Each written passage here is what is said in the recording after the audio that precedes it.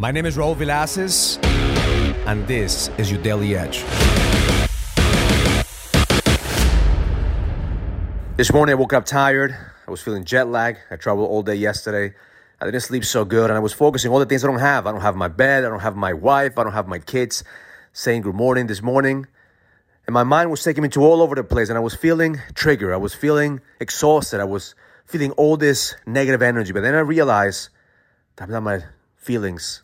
I'm not my emotions. I'm the awareness of my thoughts. That's the moment that I decided to choose what I focus on the most. Because unconsciously I was focusing on all the things I don't have, all the things that I'm missing, all the things that are triggering me. But the reality is, there's a lot more things I could be grateful for. So I took a deep breath in, and I began the process of being grateful. And I took myself into a time in my life when I was loved, a time in my life when I felt joy, a time in my life when I felt proud. And those emotions started to stack in and shifting my energy. And in the moment that I decided to enhance that energy, I allowed the light to come into the darkness.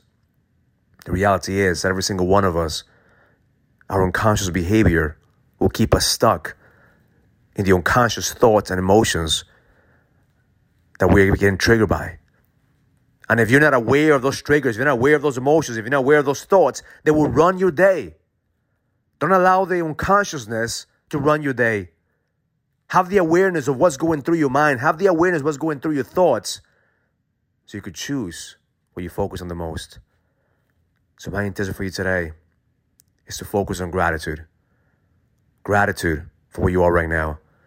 Gratitude is going to fuel your energy. Gratitude is going to help you shift the energy from being stuck, shift the energy from being ungrateful, shift the energy from being triggered to allowing grace to flow through you.